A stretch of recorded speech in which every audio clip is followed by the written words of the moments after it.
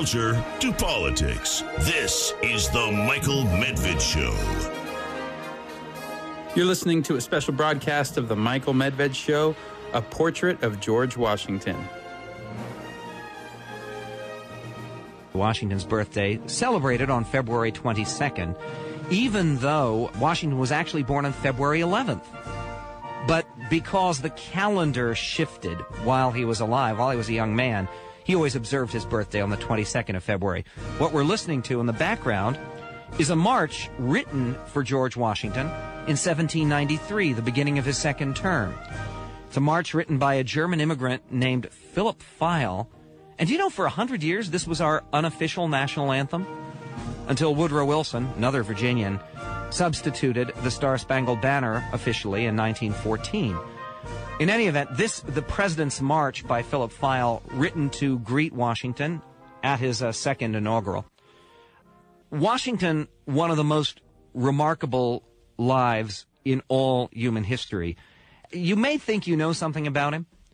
You may think you know Washington as sort of a cold, statue-like, marble, pure figure.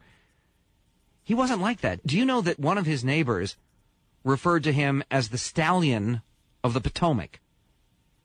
Now, that may make you think he has more in common with Bill Clinton than is actually true, but Washington, as a young man, was tremendously passionate, was always in love with one beautiful woman or another, proposed to two women who turned him down. Turned him down because he didn't come from such a great family background.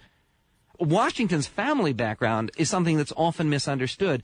People think George Washington, he had it made. He was born as an aristocrat. He was born into a rich family, prominent family. Well, it was a highly questionable family in Virginia society.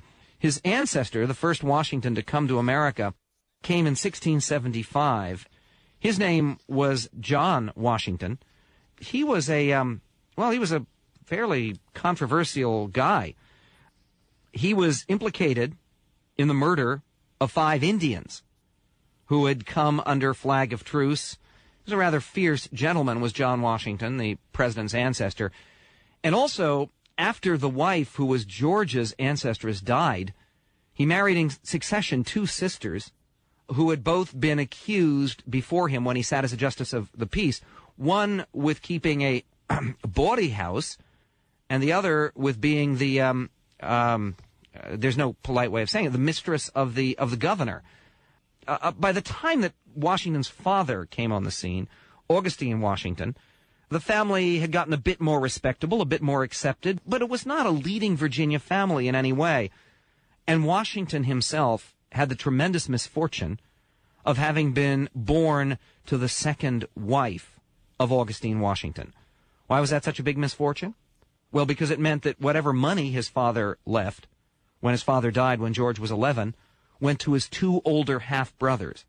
George, who was the oldest of the 5 kids from the second family, was always treated as something of a poor relation. And then there was the problem of his mother. His mother, Mary Ball Washington, maybe would go down in history with Sophie Portnoy, the fictional mother in Portnoy's Complaint by Philip Roth, as one of the truly, truly impossible mothers in the history of this country. She was 25 by the time she married Washington's father. And the reason that she was an old maid, and 25 was an old maid at that time, before she got married for the first time, is because this lady was impossible. Just how impossible was she? How difficult did she make the life of her son and everyone around her? It's part of the story of the formation of the most remarkable character, the most remarkable self-control and dignity in all of American history. It's Washington's birthday, day after actually. We're covering for a little while here President George Washington. We will be right back with his story and some details I'm pretty sure you don't know about the father of our country. We'll be right back on The Michael Medved Show. You're listening to a special broadcast of The Michael Medved Show, a portrait of George Washington. For more history shows, check out MedvedHistoryStore.com.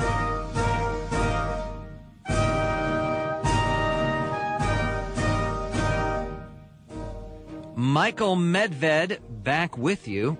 in the background, The President's March from 1793, written to honor the President of the United States, George Washington. Written by Philip Fyle, it served as our unofficial national anthem for some 100 years. We were just talking about Washington's family background. His father, Augustine, died when he was 11, which meant that poor George was left to his mother, Mary Ball Washington. She had 5 children. George was the oldest. He got most of her attention. You can get almost some sense of just how impossible this woman was when you visit her home in Fredericksburg, Virginia, a home that George built for her. He never could do enough for his mom. Does that sound like any other mothers you might know? It's incredible to read her letters. It is the most heartbreaking thing. George Washington is away. He's General-in-Chief of the Continental Army. He's fighting the British in an impossible struggle. And his mother nags him, you haven't called on me recently. You haven't written me.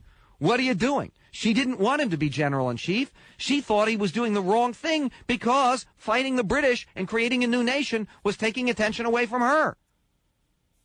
When George was 16, he wanted to run away to sea. He wanted to become a ship captain in the British Navy. He was in an impossible situation with his mother, with 4 younger siblings, and his half-brother, who became sort of a surrogate father, his half-brother Lawrence, who was 14 years older than George, encouraged him, thought he would make a great naval man in the British Navy. He had packed up his belongings. He had his trunks ready to go. The carriage was ready to take him to the coast where he was going to sail away, ultimately to London to join the British Navy. His mother came into his bedroom and basically threw a fit and said she would die if he left the home. He couldn't do this to her. He had to be there. He couldn't leave. He never joined the British Navy. How different would world history have been if Mary Ball Washington had been somewhat different? The relationship with her oldest son was always stormy. Before he went away in the Revolution to take command of the colonial armies, the Continental armies, he had set her up in that home in Fredericksburg, and he saw to it that she was well supplied with money and goods, but she nonetheless complained, as he put it in one of his letters, upon all occasions and in all companies, that she was neglected and left in great want. She even went to the Virginia legislature and initiated a movement in the legislature whereby the state would come to her financial rescue while her son was off as commander-in-chief. Washington found her action the greatest humiliation of his entire life and squashed it. After the war, her demands for money became so oppressive and annoying that Washington wrote back to her and suggested, why don't you sell your house and go live with one of your children? But he didn't want her to come to Mount Vernon and live with him. She had such a testy relationship with her son. She was alive and well when he was inaugurated as the first president of the United States. She refused to come because she didn't approve of him being president. Anybody think you have problems with your mom? The father of our country set the tone on that one. You know what's fascinating is when he was 15, he wrote out in his own handwriting 110 rules of civility and decent behavior in company and conversation. And these are rules that, frankly, I would like my son to copy over at some point. What's interesting is the origins go back to 1680, and they used to be known as Hawkins Rules of Civility. The original Hawkins rules had 170. This is 110. These are the rules that George Washington copied in his own handwriting at age 15. Michael Medved, I love you, man. You're my favorite analyst. I listen to you all the time. Michael Medved. It's not just at the college level. Students of all ages are being taught a skewed and false narrative about American history. That's why there's no better time to check out MedvedHistoryStore.com. There are so many programs available to share with your kids. Shows on the U.S. Constitution, our greatest and worst presidents, World War II, the Vietnam War, the American Revolution, profiles of great presidents like George Washington, Theodore Roosevelt, Ronald Reagan, and so many more. Check out MedvedHistoryStore.com.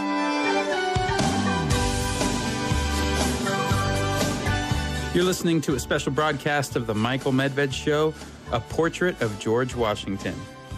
These are the rules that George Washington copied in his own handwriting at age 15. Associate yourself with persons of good character. It is better to be alone than in bad company. Think before you speak. Accept corrections thankfully. Be not obstinate in supporting your own opinion. Treat sublime matters seriously. Do not repeat news if you know not the truth thereof. Speak not evil of the absent. When you speak of God or his attributes, let it be seriously and with reverence. Honor and obey your natural parents, even though they be poor. Let your recreations be manful, not sinful. Labor to keep alive in your breast that little spark of celestial fire called conscience. When your superiors are talking, do not speak or laugh. When your elders are talking, speak not until you are asked a question, then stand up and answer in a few words. And this goes on to things like kill no vermin as flies, lice, ticks, etc. in the sight of others. You know, in the 1750s, that was a big thing to be careful of. Well, I'll tell you a good source if you want a source on these. It's a book which was actually sent to me by a listener, and I thank the listener for that. It's called The Making of George Washington. The author is William H. Wilbur. It's published by Freedom Foundation at Valley Forge. They have almost all of the rules of civility and the origins. What can you say about this? What you can say is that this kind of moral education helped to take a raw-boned, huge young man, and he was a giant in his era, and a very passionate young man, and to make of him one of the greatest human beings who ever walked around on this planet. When I come back, I want to talk just a little bit about the physicality of George Washington. There's some argument how tall he was. When he died, his private secretary measured him 6 feet 3.5 inches, which would be about the equivalent of 7 feet today. A very, very tall man and a remarkable physical specimen in every way. We'll be back with that and the impact Washington had on people around him just as a physical presence when we return on The Michael Medved Show. Best show on the radio. This is The Michael Medved Show.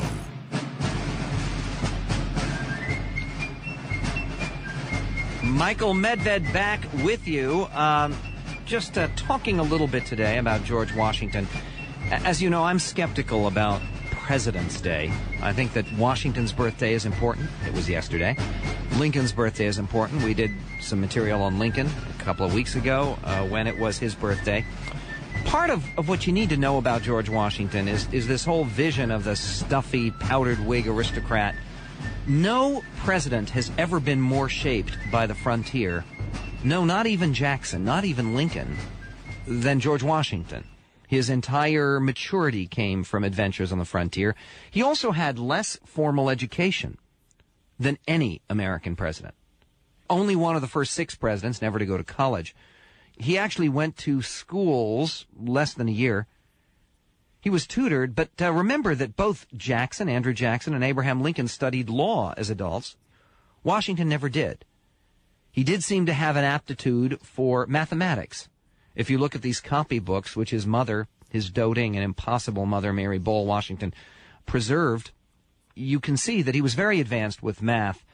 And part of what happened with him as he was growing up was when his mother made it impossible for him to run away to sea, which he wanted to do, he became interested in surveying in the wilderness, in using some of this mathematical skill to map out untracked land. And he writes about these early adventures, encountering Indians for the first time and being fascinated by them, about a love of the wilderness, of a love of adventure. And in fact, he was starting to work as a surveyor at age 16, right after it became clear that he wasn't going to be allowed to run away to sea. And he was so taken with this wide-open western land that at age 18, he made his very first land purchase. Now remember, he did not have inherited wealth because he was from his father's second family. But at age 18, saving up money that he earned as a surveyor, he made his first land purchase on Bullskin Creek. It's a tributary of the Shenandoah in the Shenandoah Valley. It was then wilderness. He bought 1,459 acres. And this was a lifelong obsession for him.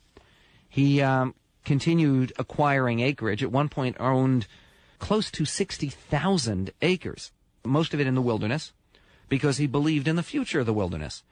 He was a rugged guy. How big was Washington? Well, there are different points of view. Someone who knew him well in his 20s described him as 6 feet, 2 inches tall, in his stockings, and weighing 175 pounds. We do know that he never weighed more than 200 pounds, though there's debate about his height. His height could have been as high as 6 feet, 4.5 inches. This is interesting. This is one of the most famous men in the world. How do we not know exactly how tall he is? Well, after George Washington died, just shy of his 68th birthday, his faithful private secretary, whose name was Tobias Lear, measured all his measurements, all his dimensions for posterity. This was the most famous man in the world at the time. He measured George Washington very precisely at 6 feet, 3.5 inches. Now, this was when he was 67 years old. Some medical experts say that this indicates that Washington, in his prime, would have been even taller than that, making him our tallest president, even taller than Lincoln. Others suggest that perhaps rigor mortis had set in when Lear made his measurements, adding an inch or two to Washington's height. In any event, he was a giant, and people who met him were immediately impressed not only by his size, but particularly by his bearing, which was remarkable. He had huge hands and feet. He always had to have gloves made specially. Normal gloves wouldn't fit on George Washington. He wore size 13 boots. He had cool, steady, blue-gray eyes. In Emerson's phrase, Ralph Waldo Emerson, he said his eyes recalled an ox gazing out of a pasture. But a lot of other people saw, far more accurately, a controlled sort of fury in his eyes. What is fascinating, particularly to me, I'm going to read a description of George Washington. This was done when he was fighting in the French and Indian War. And he was a young officer. And he was basically a nobody. He was 26 years old. And yet one of his fellow officers wrote this down about him. This was how important he thought George Washington was, that he wrote down this detail. Straight as an Indian, measuring 6 feet 2 inches in his stockings and weighing 175 pounds. His frame is padded with well-developed muscles, indicating great strength. His bones and joints are large, as are his hands and feet. He is wide-shouldered, but has not a deep or round chest, is neat-waisted, but is broad across the hips and has rather long legs and arms. His head is well-shaped, though not large, but is gracefully poised on a superb neck. A large and straight, rather than a prominent nose, blue-gray eyes, penetrating, which are widely separated and overhung by a heavy brow. His face is long, rather than broad, with high, round cheekbones, and terminates in a good, firm chin. He has a clear, though rather colorless, pale skin, which burns with the sun. A pleasant and benevolent, though a commanding countenance, dark brown hair, which he wears in a queue. His mouth is large and generally firmly closed, but which from time to time discloses some defective teeth. His features are regular and placid, with all the muscles of his face under perfect control, though flexible and expressive of deep feeling when moved by emotions. In conversation, he looks you full in the face, is deliberate, deferential, and engaging. His demeanor is at all times composed and dignified. His movements and gestures are graceful, his walk majestic, and he is a splendid horseman. You're listening to a special broadcast of The Michael Medved Show, a portrait of...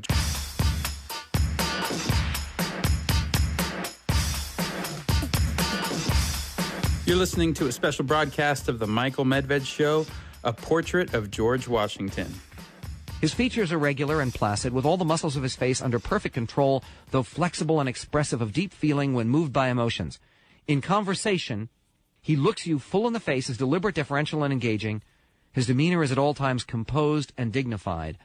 His movements and gestures are graceful, his walk majestic, and he is a splendid horseman. The guy was 26 years old. What was it about him that so impressed one of his fellow officers that he'd write down all this detail about a 26-year-old who, frankly, wasn't even that important yet? We're talking a little bit about the way that George Washington just absolutely overwhelmed people when they met him. They were instantly struck by him. They were instantly impressed by him. This was from the time he was a teenager. What impressed them was not only his physical stature and his agility. He was a fine horseman. He was a great, fun-loving, athletic, enthusiastic kid, but was also his self-control. and his self-possession. And there was also a sense, beginning when he was 21, that he had been marked out for some kind of a special destiny. You see, after his brother Lawrence, half-brother Lawrence, died, Washington took over his role with the militia in Virginia, and this led to his entrance onto the world stage and to his crucial role in the early days of the French and Indian War. And he was one of the militia officers who went with General Braddock back in July of 1755 in what was still recorded as the worst defeat for British arms in history, Braddock's defeat, the Battle of Monongahela near Pittsburgh, where the British marched into a trap set by the French and their Indian allies. Why is this noteworthy? Well, Washington at the time was all of 23 years old. He was a young man. He was a colonel in the Virginia militia. He was the only officer of all the British officers who was neither killed nor wounded. And he alone was responsible for getting out about a third of the British troops, helping them to survive and to escape. His commander, General Edward Braddock, was killed. The amazing thing is his uniform had 4 bullet holes in it. Washington was unscathed. His horse was shot out from under him. He fell. He was feverish at the time. He was suffering from some kind of a flu or a fever. He fell after his horse was shot, got on another horse. The second horse was shot. Washington continued in the battle. When he returned, he wrote to his brother Jack. Washington wrote, "Death was leveling my companions on every side of me, but by the all-powerful dispensations of Providence I have been protected." Now, there was a famous clergyman in Virginia named Samuel Davies. He wrote at the time, again, Washington's 23 years old, "To the public, I point out that heroic youth, whom I cannot but hope Providence has preserved in so signal a manner for some important service to his country." Amazing stuff. 15 years later, before the Revolution, before Lexington and Concord, before he was a famous general, when he was just a planter at Mount Vernon, he went with his lifelong friend, Dr. Craig. He was the same doctor who attended Washington in his final illness in 1799. He went riding back to the scene of this battle, just to look at it. Again, we're talking about 1770, so Washington was, well, he's born in 1732. He's in his late 30s. He was riding with his friend, Dr. Craig, back near where the battle had occurred that he had survived so miraculously. They came upon a band of Indians who came to them with an interpreter. And the leader of the band was an old, venerable chief who specifically wanted to speak to Washington. He didn't want to speak to Dr. Craig. He pointed to George Washington. He said, "I want to speak to you." They kindled a council fire and sat around the council fire. And the words the chief spoke to the then 38-year-old George Washington are worth repeating. I'll give you those words when we come back from this break on the Michael Medved Show.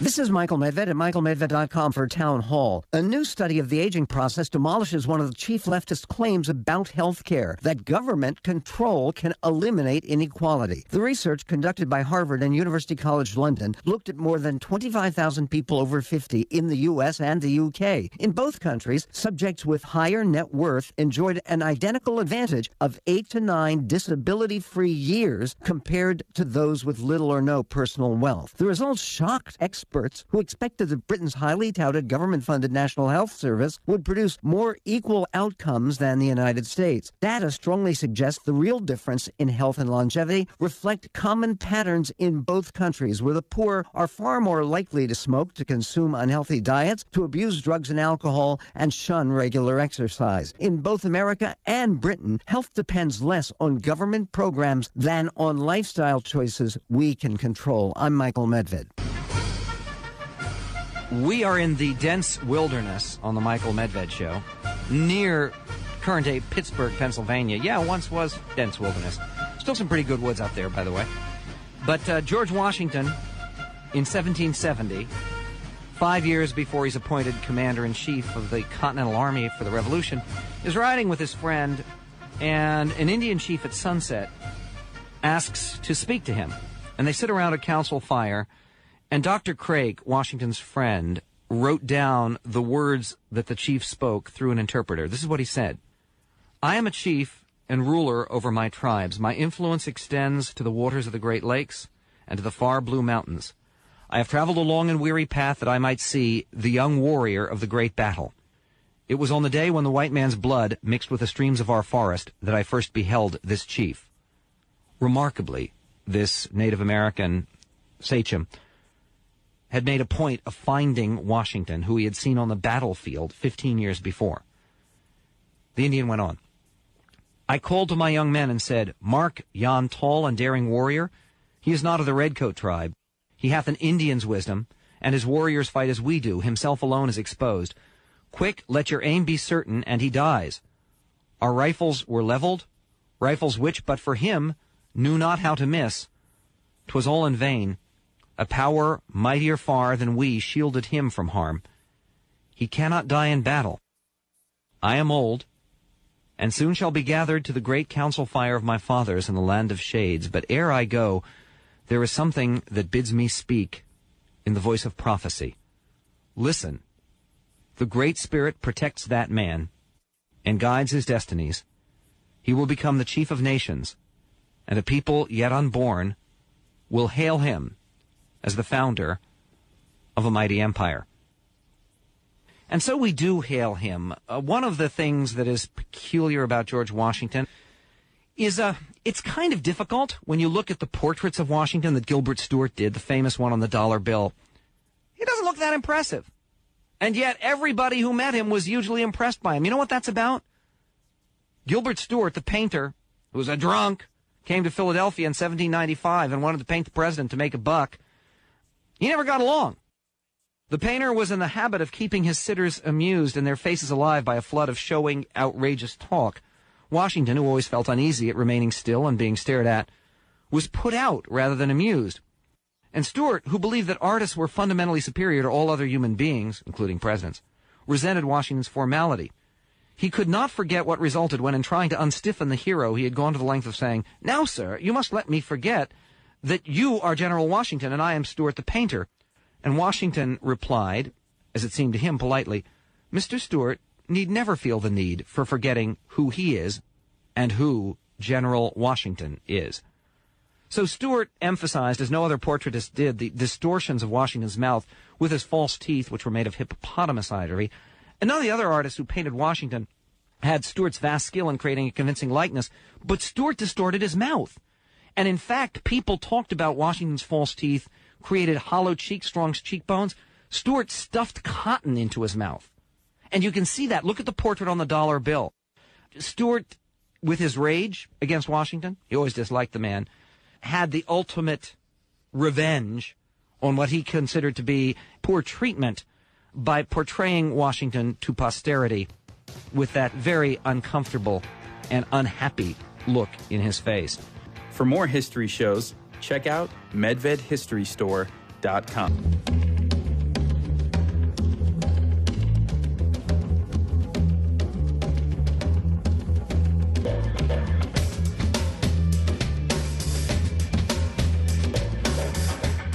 You're listening to a special broadcast of The Michael Medved Show, a portrait of George Washington.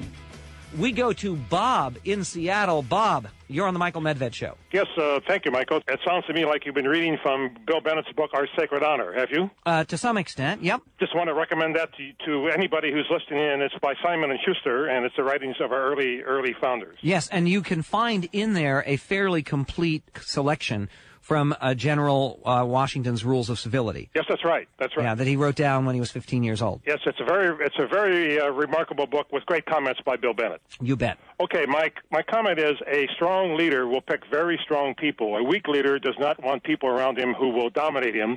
It's very interesting that Washington picked Hamilton and Jefferson, two of the most intellectual, strongest people in our history, to be his cabinet, and he picked the very best people he could get. He did, absolutely. And he desperately kept them both on the cabinet, though they both wanted to resign early on. Washington always viewed it as the biggest disaster of his presidency when Jefferson finally insisted on leaving as Secretary of State. Yes. And the other two members of the cabinet were also outstanding. We used to have only 4 cabinet members. Right. Of course, Thomas Jefferson was Secretary of State.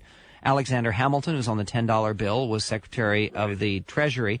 And then you had Henry Knox was Secretary of War. And Washington's closest friend in the cabinet was Edmund Randolph, who was Attorney General. Now, when Jefferson left, Edmund Randolph became Secretary of State. And that's important because a heartbreaking moment in Washington's second term was when he realized that Edmund Randolph, his friend, who he had appointed Secretary of State, who had been the first Attorney General, was taking bribes. Oh, okay. From the French. I do have one further comment. I think Hamilton was probably our greatest Secretary of the Treasury. I don't think that Jefferson was our greatest Secretary of State. I think that belongs to John Quincy Adams. Many historians will agree with you. John Quincy Adams was a great Secretary of State for 2 terms for James Monroe. Yes. But he was a disappointing president. That's correct. Thanks very much for your call, Bob. I appreciate it. But I was just calling about the music. I'm thoroughly enamored with your music. Isn't that wonderful? The revolutionary music. Let me give you the names of a couple of albums that you can get. There's a fantastic re-release of an album that was recorded in 1956. It's just been re-released on Mercury Living Presence label. It's called The Spirit of 76 and Ruffles and Flourishes. It's by Frederick Fennell is the name of the conductor, Fennell. Again, it's The Spirit of 76 on Mercury. The William Billings, now I love William Billings. I have like 6 different CDs of William Billings, but the best one, the one we're using today, is called William Billings, the Continental Harmonist, with the Greg Smith Singers. It's a premiere recording. Both of these discs you should be able to get, well, when they're on sale for about $10. Okay. On compact disc. Good. Hey, thanks, Jim. Appreciate your call. Thank you.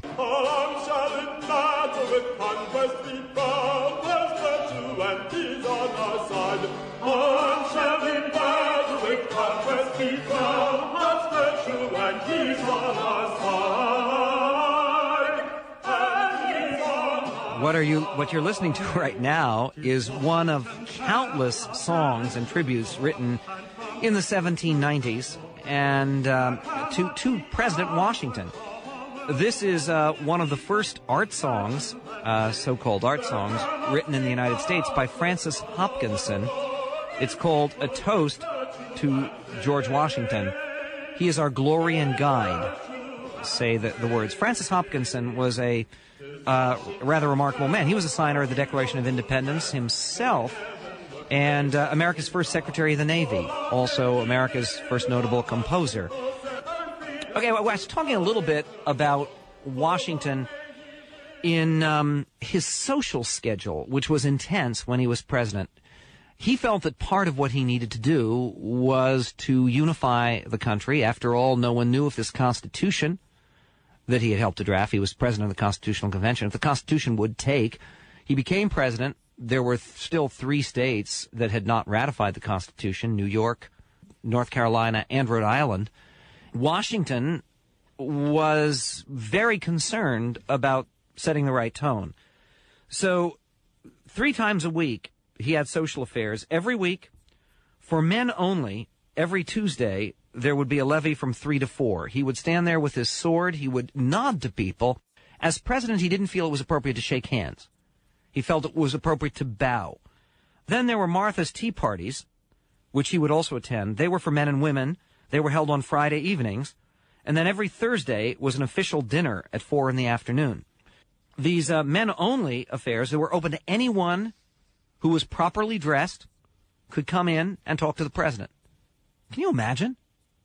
Can you imagine? At one of Martha's tea parties, Abigail Adams used to sit next to Martha Washington. She came late one time. She noticed that General Washington, the president, came across the room, and someone else was sitting next to Martha, and he very politely got her to move to make room for Abigail. And here's what Mrs. Adams wrote. This same president has so happy a faculty of appearing to accommodate and yet carrying his point, that if he was not really one of the best-intentioned men in the world, he might be a very dangerous one. He is polite with dignity, affable without familiarity, distant without haughtiness, grave without austerity, modest, wise, and good. This was a man against whom her husband felt great jealousy. One of the things about George Washington, think about it for a moment, how remarkable it would be to sit there trying to make sense out of this Constitution. For instance, Washington believed that the veto power should only be used not when you felt that a bill was a bad idea, but when you felt it was unconstitutional. He thought that was why they had put a presidential veto into the Constitution. Now, you might say, well, wait a minute, that's the Supreme Court's job. Well, it wasn't. There's nothing in the Constitution that says the Supreme Court is supposed to find out whether a piece of legislation is constitutional or not. It doesn't exist. You can go over your Constitution, look over it as carefully as you can. There's nothing there that says the Supreme Court determines what's constitutional or not. What happened was in 1803, Chief Justice Marshall, another friend and colleague of Washington's, discovered or invented that right of judicial review. Before Marshall did that, Washington believed it was the president's job to look at legislation and see whether it were constitutional or not. Do you know how many times he vetoed legislation in his 8 years as president? Twice. The first bill he vetoed was a bill to increase the number of members of Congress. Washington was a bug on tight-fisted government. He understood that what had motivated his brave men in the Revolution was paying too much taxes. And he was absolutely determined to keep American expenditures for the federal government very, very low. He also felt that by creating new members of Congress, they were not only wasting money, but expanding the Congress beyond what the Constitution intended. So he vetoed that bill, was overridden in the House of Representatives, but the Senate sustained his veto. The second veto, when the Congress was trying for irresponsible defense cuts. They were trying to eliminate the U.S. cavalry. Washington felt, well, the Army was important. And again, he was sustained by only one vote on that veto. He was almost overridden. Speaking of the Army, one of the things that he did that was controversial while he was president, he's the only president who became an active general in the field. Who was he fighting? He was fighting the Whiskey Boys. In western Pennsylvania, there was a rebellion where a group of frontier farmers were very much protesting the tax on booze. Because one of the problems they had was they couldn't get their grain to market easily. So what they did is they distilled the grain into whiskey bottles and sold the whiskey. It made sense. And all of a sudden the federal government from far away, then in Philadelphia, is putting a tax on your whiskey?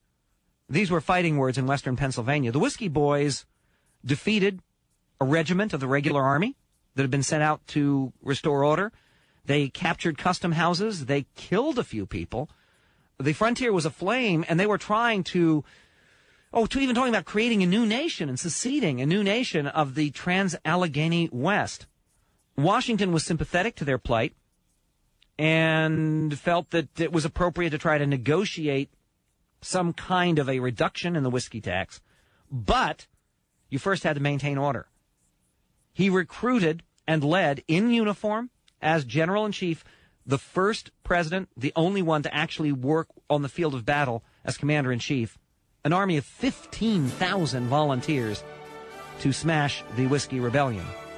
When the Whiskey Boys saw an army of this size marching in, it actually marched at the head of Alexander Hamilton. He was Washington's second in command. They said, never mind. And meanwhile, Washington, showing the kind of person that he was, with two of the Whiskey Boys sentenced to death, he commuted their sentences. He showed great magnanimity in dealing with them. And as he had done in that previous episode that I told you about, turned potential enemies into friends. You're listening to a special broadcast of the Michael